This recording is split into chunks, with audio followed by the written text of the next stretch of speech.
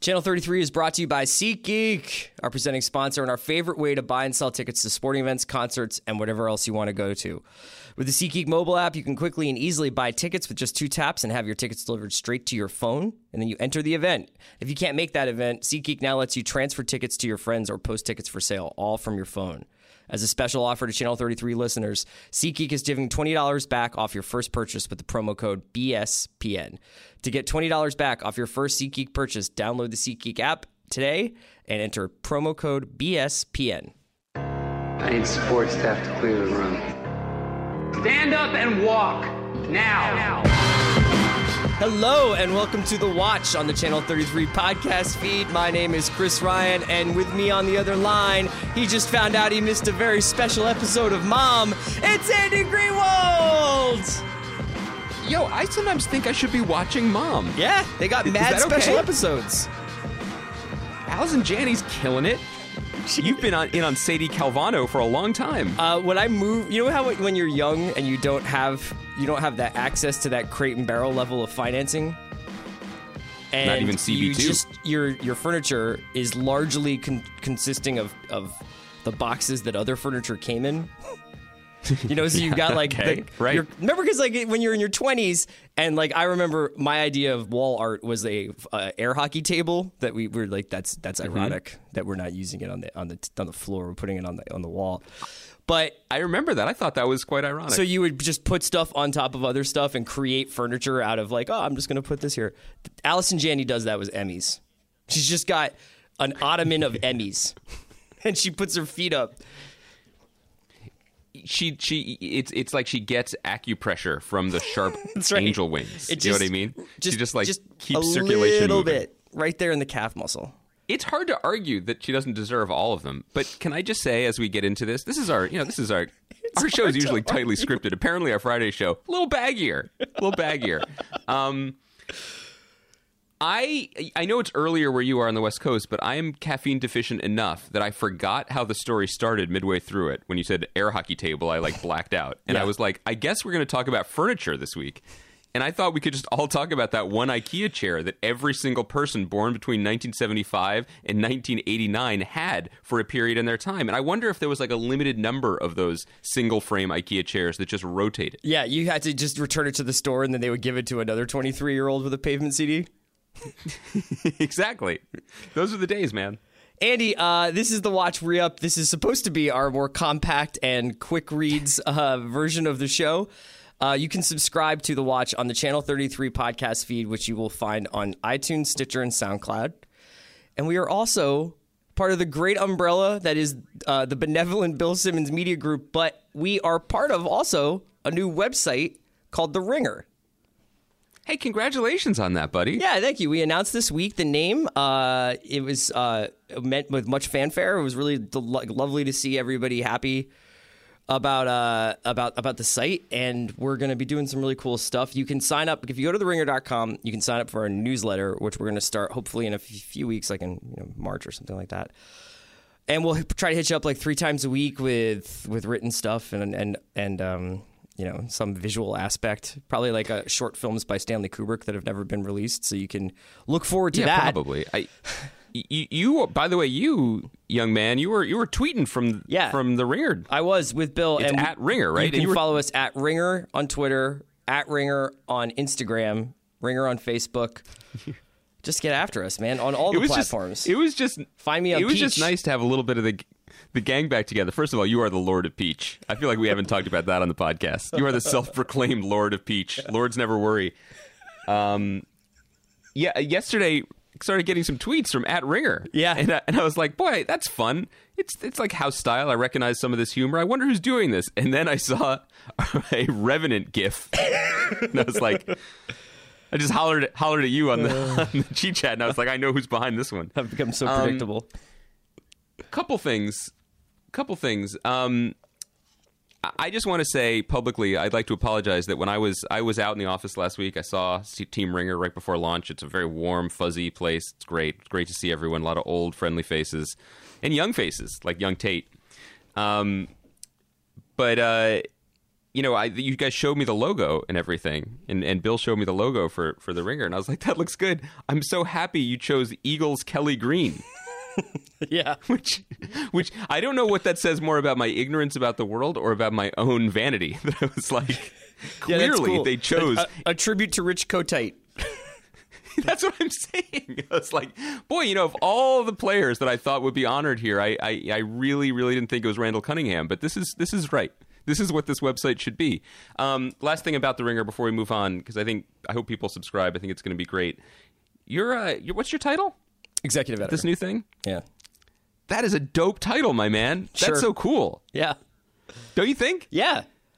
I feel like the role is still editor... being defined, I think. It's like, I don't know what that means. I think it's like I think probably the biggest, the greatest analog would be like offensive coordinator, It's like I dial up a few plays, but ultimately it's not my responsibility. Yeah.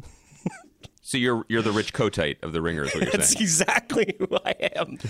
Oh my God. Great. You'll be a valued member of the team, but should you ever get the top chair, 0-16, 1-15. We usually for these re-ups. Can I get a title? By the way, can we start negotiating that? Yeah, sure. What do you actually want to be? I don't know. I mean, I got to look in my dream closet and see what I want to be. But anyway, but in all seriousness, people have been asking. I am a happy adjacent team member right now. I guess I'm on practice squad, podcast squad. Ringer adjacent, as the guys from Cheap Heat would say. It feels good. It feels good even to just be riding those waves, those Max B waves coming off of that office. All right, let's get into this re-up. So usually we do this is like a 5 bullet point podcast. We've done the recommendations, we've done winners and losers, and today it's going to be 5 opinions, which are not that much different than anything else, but it's just 5 opinions from the week. And we're going to start with Better Call Saul. Andy, what is your opinion about the first episode of Better Call Saul? It was aired on Monday, went up against the Grammys, so it got kind of lost in the shuffle there. We wanted to make sure we touched on the first episode since we are big fans of that show. I think it's interesting. That's kind of my opinion. We talked about it on Monday. I had seen the episode in advance, and then I had to double check that it had actually aired. And I'm not saying that's because, I always have my hand on the seismograph of culture, and I maybe was worried that I had missed it, but that it is interesting that the show felt a little bit inessential in its second season, and I think that's a worry for a show that is essentially, I know I'm repeating that word, spackle to something that was essential. So let me rephrase that. Like, the worst case scenario for Better Call Saul in a lot of ways, well, the worst case scenario is past. The worst case scenario is that it's a bad show. It's not. It's a really, really, really good show. Right. The second worst case scenario is that it becomes kind of an afterthought. It's like, oh, that's a fun little adventure in the desert with Jimmy and the boys. When you're working with people and when you're around people as talented as Vince Gilligan, who co-created the show, and Peter Gould, who co-created the show, and Bob Odenkirk, and that terrific cast, and the writers' room, which is essentially the later season Breaking Bad writers' room, just reborn. You want them to be going full guns, right? You want the full blast of their talents week to week. And what was interesting to me about this episode, not just in the reception to it, but the episode itself, was that it was really, really fine. It seemed to walk back a lot of the Saul progress that had been gained in the first season. Now, I'd argue that there was probably a good reason for that. These guys know how to do pacing, and they know what they've got. And it's very possible that they were like, they went hard last season being like, well, we don't know if this is going to work with the Jimmy stuff. We might need to hit the fast forward button. I think the response to last season may have taught them that they don't need to do that. So this was a step backwards. What I'm saying is probably the right move, but it definitely felt for a first episode a little bit like a step backward. The show opens, the season 2 opens with Bob Odenkirk talking with Ed Begley Jr. and Rhea Seehorn and a couple of other characters who play lawyers. And they're talking about the Sandpiper case. And then they're also talking about this new case that Bob Odenkirk's Jimmy is supposed to be working on. And I have to be honest, I just had no idea what they were talking about. I think. Well, they were talking about the Sandpiper case. Yeah, I gotcha. I don't remember what the Sandpiper. Are you out on Sandpiper? I just want to be clear. This is I sold all the my Watch Sandpiper pod. stock back in January. What are you talking about? Axe told me to go short on Sandpiper. Oh, you got to listen to X. Look, no, my point is that there's not. So this is a show that is obviously going to take its time to get wherever it's going. But interestingly enough, if I think that Better Call Saul is, and maybe this is because I've been watching a lot of old X-Files, but I can't think of a better show better suited to do that Monster of the Week mythology episode and have that push and pull of 1 week it's just going to be Jimmy working a case, and then the next week it's going to be the Breaking Bad mythology episode. And That's since Vince interesting. Gilligan comes from the X-Files school, I wonder whether or not that will eventually be the plan, because obviously they've decided to do the show. AMC is happy with the show. The show does pretty well, and people like it. So they're going to want it to go on for several years. And as they do that accordion of chronology of getting it to or racing towards or pumping the brakes towards Breaking Bad, and maybe even running parallel to Breaking Bad, because like you mentioned last week or earlier this week, it's entirely possible that this show could go forward in time past Breaking Bad. As it began. I mean, pre-Sandpiper. Right. I know you were pretty fixated on Sandpiper.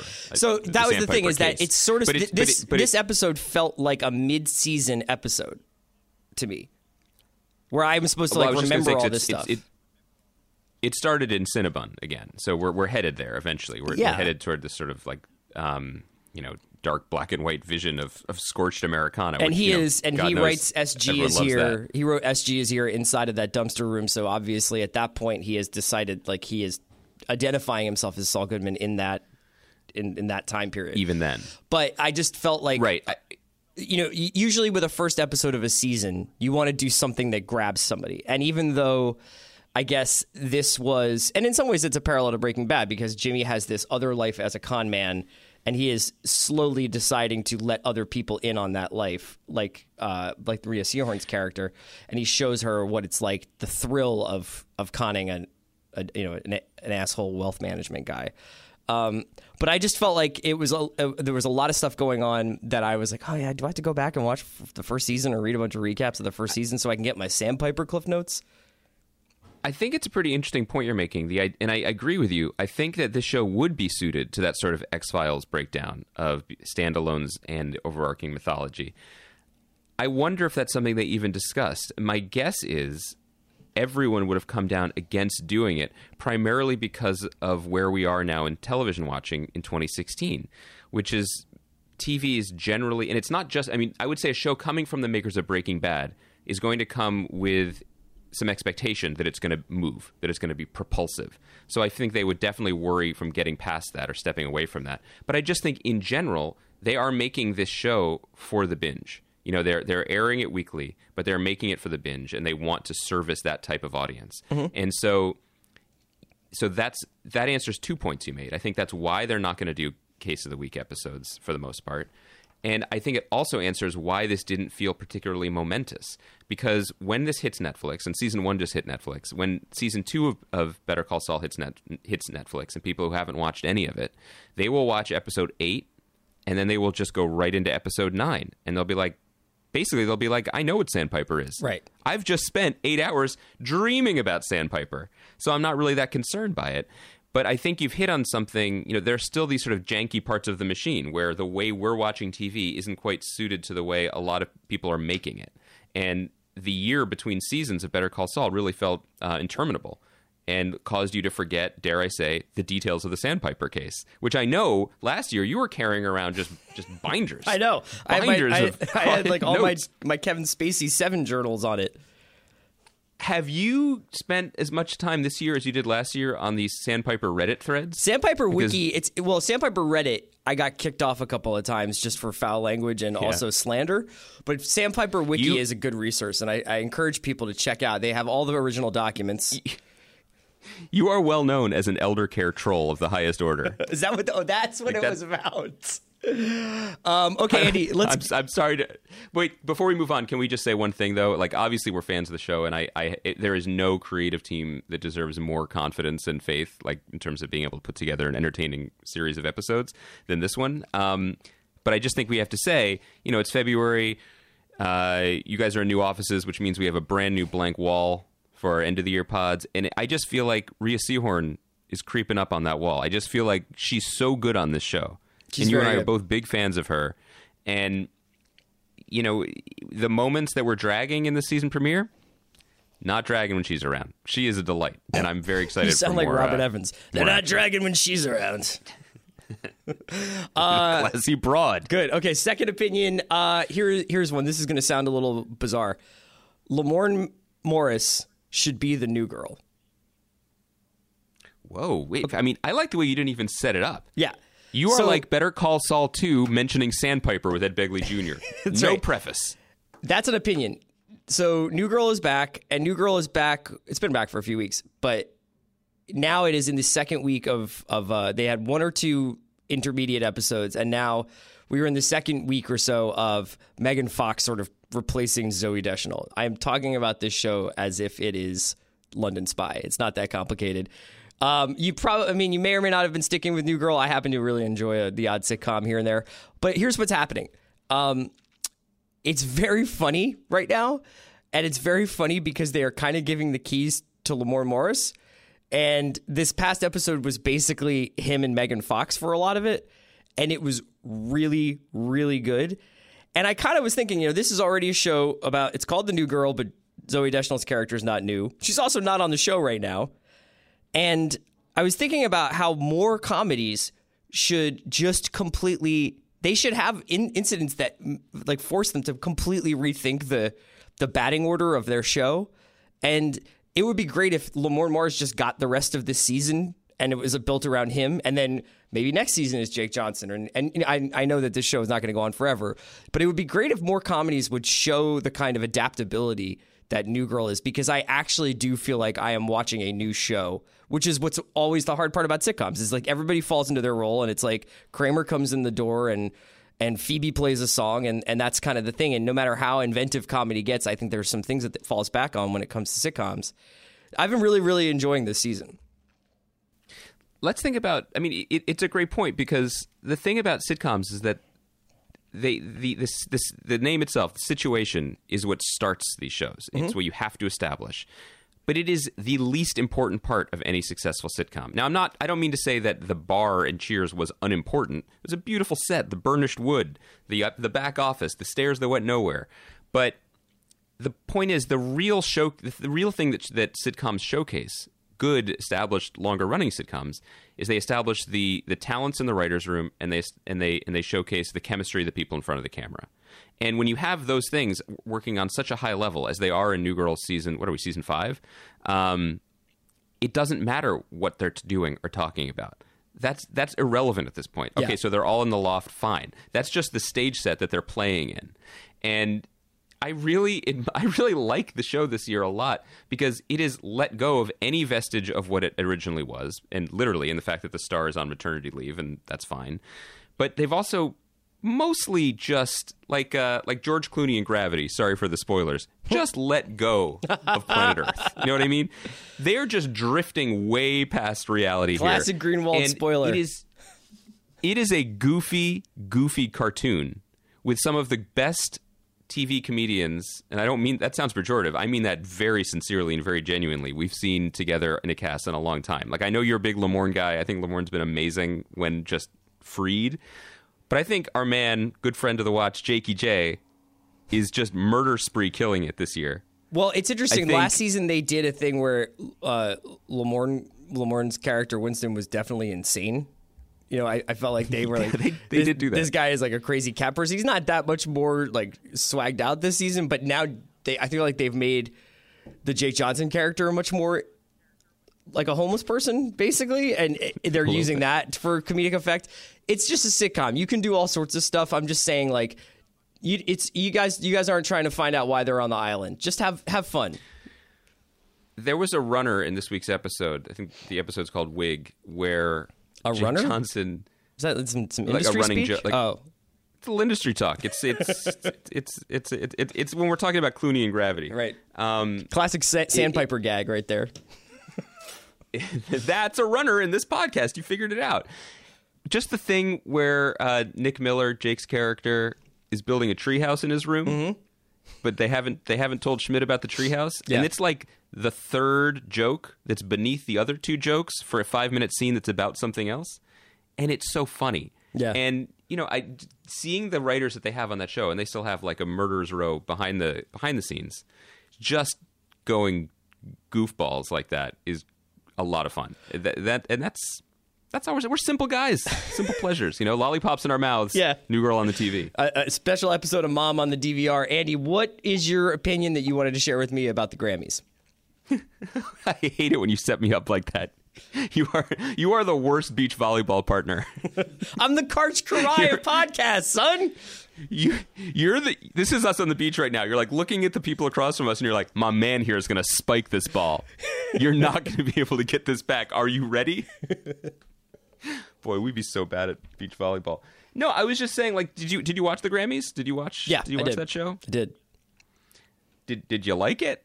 Parts of it. Parts right. of it. Like the Kendrick and the Hamilton part. That's the part. That was the part where I was watching it. And like Kendrick Lamar's performance on the Grammys was jaw-dropping. It was amazing. It was totally exhilarating. And it's like, oh, that's why you have award ceremonies for music. So people who are, supernova talents can have the biggest stage and do that. Similarly, you and I are big ham heads. The only ham head involved in this enterprise bigger than us is Juliette Littman. And I think that she will hold us to the promise of doing a full Tony cast when the Tonys come around this summer. The Schuyler sisters will be united, yeah. Sure to be the highest rated episode of Channel 33 to date. The Hamilton thing also was amazing, where it's this thing that it's just like, oh, these people are the best doing this thing that is so electric, and we get to watch it on the biggest stage. But then, to follow it up, we had, what was it? The Hollywood Vampires? It was like Johnny Depp and Alice Cooper or something. Yeah. And it's just like, Chris, you and I like rock and roll music. We do. We like talking about it. We've big upped a lot of it. I feel very excited that Ryan Adams has just apparently completed a 65-song album that he's announcing on Instagram. These things matter to me, right? Yeah. But I'm starting to worry that in terms of just touching that third rail of culture, rock and roll is about as irrelevant as Baroque music. Like, that, I don't know. It just seems to be using a different vocabulary and language, specifically at this moment. And it is not one that people are that fluent in anymore. It feels like a performed mausoleum type thing, where what Kendrick was doing, what the Hamilton show is doing, what Kanye's been doing for the last few weeks musically, I don't even mean on Twitter. It's just like, that's the lingua franca of the moment in a way that is really thrilling. And I was just trying to think, like, what would it even sound like for a rock band to tap back into that, right, and to feel culturally relevant on a grand scale? What would that even mean? Well, so it's funny that you're talking about this, because I have been thinking about this in relation to vinyl, because vinyl is something that espouses the sort of timeless, according to them in the 70s, the timeless power of a very pure version of rock and roll that's like fast, right, loose, out of control, young, volume is up.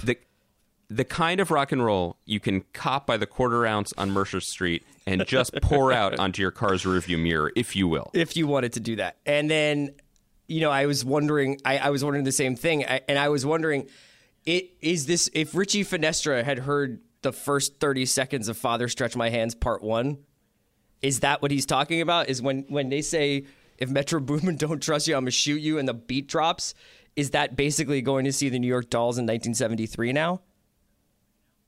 Yeah, I agree with you. Like, I mean, if your avatars for rock and roll are Coldplay, the Foo Fighters, and the 1975 Johnny Depp, yeah, I can see why you'd think it was pretty stale. I think that there's like exciting stuff happening on a much lower level. It's just not as part of the popular consciousness now.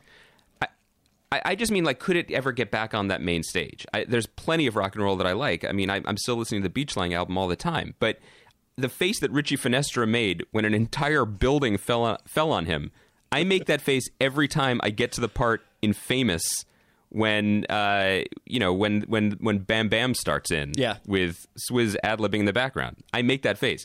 I like wept on the subway when the Chance verse on Ultralight Beam started yesterday. Maybe that's more about me being in a shaky place, but that's where I'm at with music, and that's thrilling. And I was thinking, like, who is even the person who can get up on stage and do that? I was thinking about when like just in terms of the creativity and the voraciousness of Life of Pablo. And I promise we're not doing another Kanye pod right now, though we will at some point.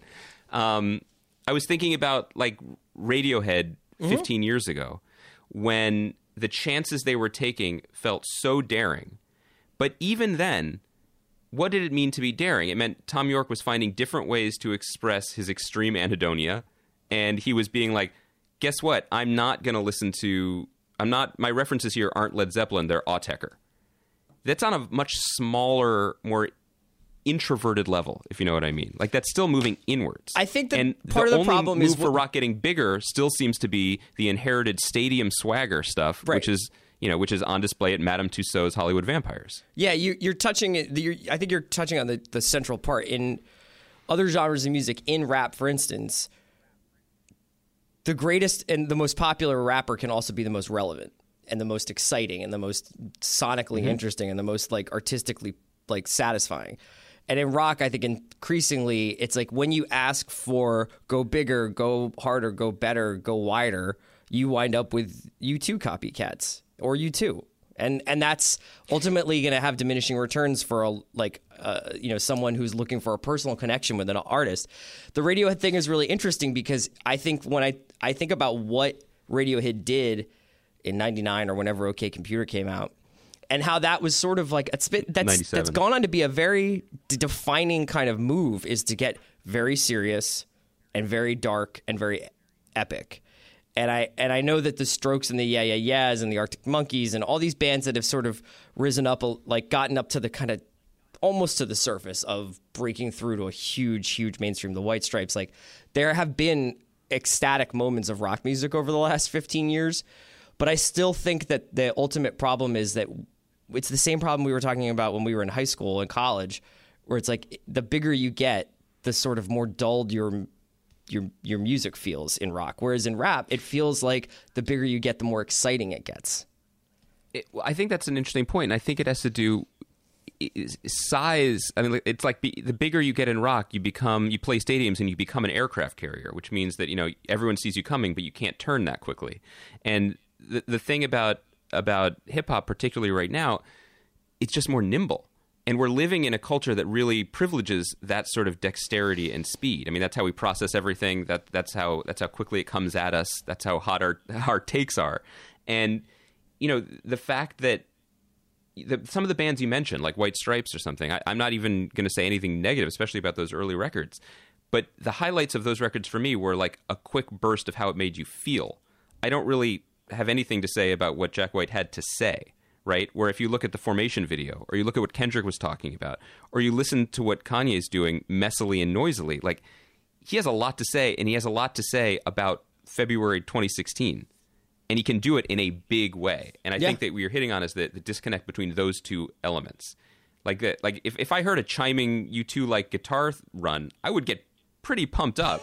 But I've been to the city of blinding lights. You know what I mean? Yeah. I've been there. I put on my sunglasses. Andy, before we keep going, I want to tell you a little bit about our presenting sponsor, Uber. We all have those times when we need a little extra money, and, well, I've got a really easy way to do it. Drive with Uber. Uber uses a smartphone app that connects riders with drivers, so as a driver, it helps you make extra money driving your own car, and it's totally flexible. You don't have to quit your day job to make money because Uber lets you make extra money on your schedule. Whenever you need to make extra money, just turn on the app and drive. A few hours here, a few hours there, it all adds up fast, and it's easy to get started. First, go to drivewithuber.com and sign up for free. You can do it right now on your phone. Second, answer a few basic questions about you and your car and then get approved. Third, start driving. That's all there is to it. I told you it was easy. Start enjoying the flexibility of working when you want and earning extra money on your schedule. Sign up to Drive with Uber today. Go to drivewithuber.com. That's drivewithuber.com. That's drivewithuber.com. Andy, let's keep moving here. What Sunday night show, in your opinion, should people really be looking forward to? There's a bunch now. We've got Billions, Walking Dead, and Vinyl. And then we've also, this weekend, got Togetherness Girls coming back. And over the weekend, Judd Apatow and Leslie Afrin or Arfin? Arfin. Arfin. Leslie Arfin's Love with Jillian Jacobs is going to be on Netflix. So what of all those shows are you looking forward to the most? I am a big Togetherness guy. I really loved the first season. I think the second season, I mean, I've only just started it. I think it seems pretty strong so far. I think this, I'll say, I mean, on Monday when we do the watch, we'll talk about the return of girls and togetherness. And I hope you check out Love.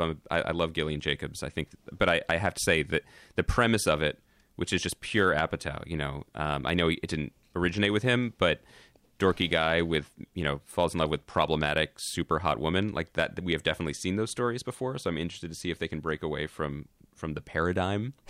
But if you like really, really, really good acting, Amanda Peet on Togetherness is next level. And her performance this Sunday's episode is so terrific. It is so completely alive that, it's sometimes I feel like when I talk about acting, it's like being like, oh, that guitar solo really shredded.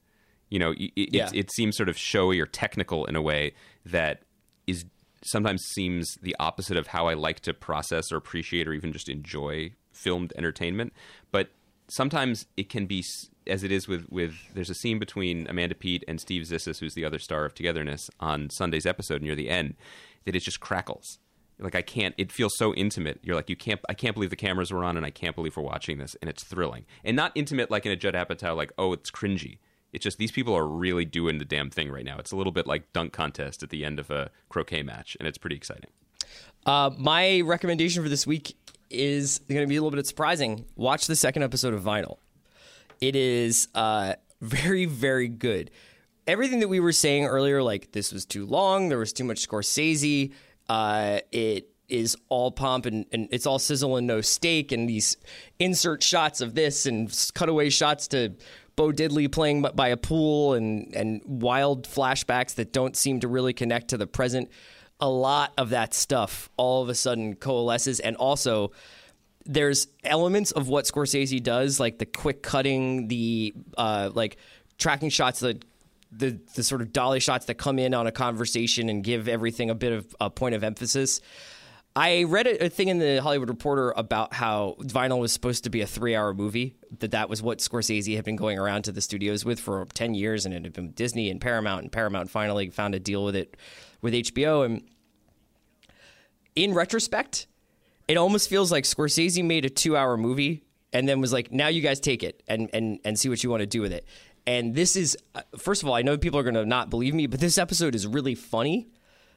It's got a lot more depth to the secondary characters, and it is Bobby Cannavale's performance is freed from the sort of anxiety of influence of past Scorsese protagonists and actually starts to come into his own. I don't still know whether or not this show is going to ultimately, be everything that somebody like me wants it to be. Somebody who really loves the culture and music of the 70s and is interested in New York at that time period and is interested in the record business at that time period. But this one was really good. And I thought also, it moved much faster, which I think is something we're going to hit on next week, which is just like these 57-minute shows, man. When you get up around 5 of them a week, you got to watch or you want to watch, it's a drag, dog. I got really excited when I fired up that Togetherness screener and saw 25 minutes beckoning to me. I got excited when I saw that Better Call Saul was 46 minutes. I watched an hour and a half of Survivor yesterday. Yeah, I mean, it's like there's only 24 hours in the day. Just to jump on what you were saying, and we should note, 2 things happened since we recorded. The ratings for Vinyl came out, and they were really poor, surprisingly poor. Only like 700,000 people checked it out on Sunday night, which is, I think, the lowest number for an HBO premiere in a while. HBO responded to that by announcing they had already renewed it for a second season, which is the right call in general. Yeah. They're not worried about opening night numbers. They're worried about building a catalog of stuff that's good and give it a chance. But what you're touching on here, I think, is something that is generally overlooked as we continue to sort of glide through this prestige golden era of television, which is, that's great that Martin Scorsese wanted to direct a 2-hour pilot episode of Vinyl that is essentially like a minor Martin Scorsese movie. The trick in all TV shows, whether they are, ultra prestige productions on HBO or Netflix, or whether they or IFC or Sundance, or whether they are on a broadcast network, is that eventually they have to get down to the work of being TV shows. And that's not always a bad thing. Like, wonderful things can come from that. And, we talked constantly about Mad Men, saying that that's what kept it afloat, even when the big picture ideas surrounding an episode or a season got pretty nihilistic or heady. It was still kind of an office comedy with people that you liked and that you knew and you wanted to continue to get to know emotionally and develop with week after week, year after year. The trick often for these very high-profile launches is, how do you settle back down? And, Scorsese leaves. I'm sure he looks at the scripts when he has time, but Tim Van Patten, who does a great job directing TV, directs the second episode of it. The writer's room gets to work. Years were spent on the pilot, weeks are spent on the second episode, and that in itself can be interesting. The example I always use to the contrary is, I think Girls struggled. I think when the story of Girls, the show, is written, to my mind, the biggest struggle, the biggest problem with it, or mark against it, will always be that it never quite figured out how to settle into being a TV show. It had this very auteurist sensibility behind it, very specific point of view, very disparate characters and takes on those characters. But then it's like, okay, it's season 3. These 4 women that we built a show around kind of aren't friends, and one of them is maybe one of their cousins. Why are they spending time together? We fell in love with Adam Driver, but how do we keep him in the show? Like, that's the business of TV. And the very great shows are the ones that can figure out how to do the big picture, big artistic, almost cinematic statements while maintaining the quotidian, day-to-day grind of making it a TV show. And so that, I think, I'm just glad you're pointing out I'm glad you're pivoting towards vinyl in a more positive way, because this is when it gets interesting and this is when the work begins. Yeah, man. So before we take off, you want to deliver one more opinion? I have one, a music-based one, just a recommendation, more honestly. We're just calling it an opinion. If people get a chance, they should check out this band Pine Grove. They just put out their first kind of long player called... Long player? What is that? Am I Richie Finestra? They put out their first official album. It's called Cardinal. They have a compilation that was before that.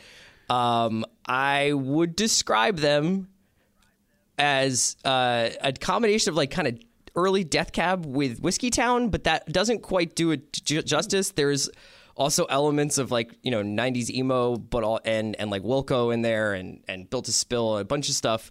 I think they're from Jersey, and there's a song called Then Again that's really, really good. They're not necessarily going to be playing the Super Bowl in 5 years, I can't imagine, but they are really enjoyable. And I found myself listening to that record as much as anything this week, except for Pablo.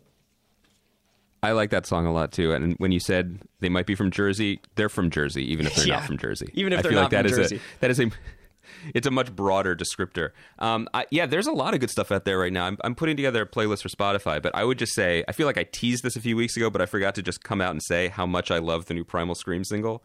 This is a band that meant a lot to us, even as... It is. Why the snort? I always get the snort. I'm snorting because we were I'm snorting because that is a band that meant a lot to us.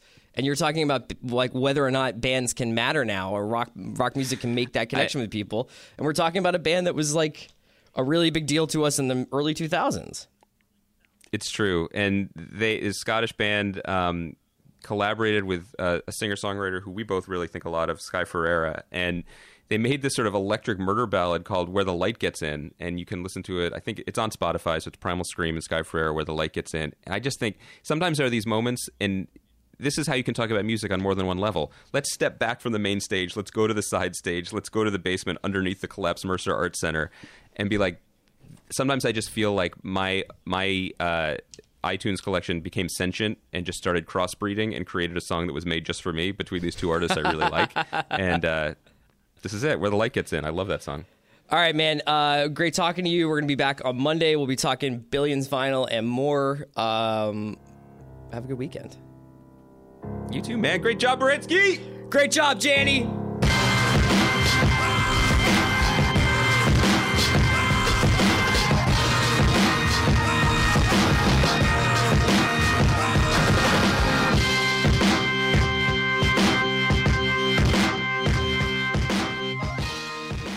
Thanks again to our presenting sponsor today, Uber. We all have those times when we need a little extra money. Well, I've got a really easy way for you can do it. Drive with Uber. Uber is a smartphone app that connects riders with drivers. So as a driver, it helps you make extra money driving your own car. And it's totally flexible. You You don't have to quit your day job to make more money because Uber lets you make extra money on your schedule. Whenever you need to make extra money, just turn on the app and drive. A few hours here, a few hours there, it all adds up fast. And it's really easy to get started. First, go to drivewithuber.com and sign up for free. You can do it right now on your phone. Second, answer a few basic questions about you and your car and then get approved. Third, start driving. That's all there is to it. I told you it was easy. Start enjoying the flexibility of working when you want and earning extra money on your schedule. Sign up to Drive with Uber today. Go to drivewithuber.com. That's drivewithuber.com. Drivewithuber.com.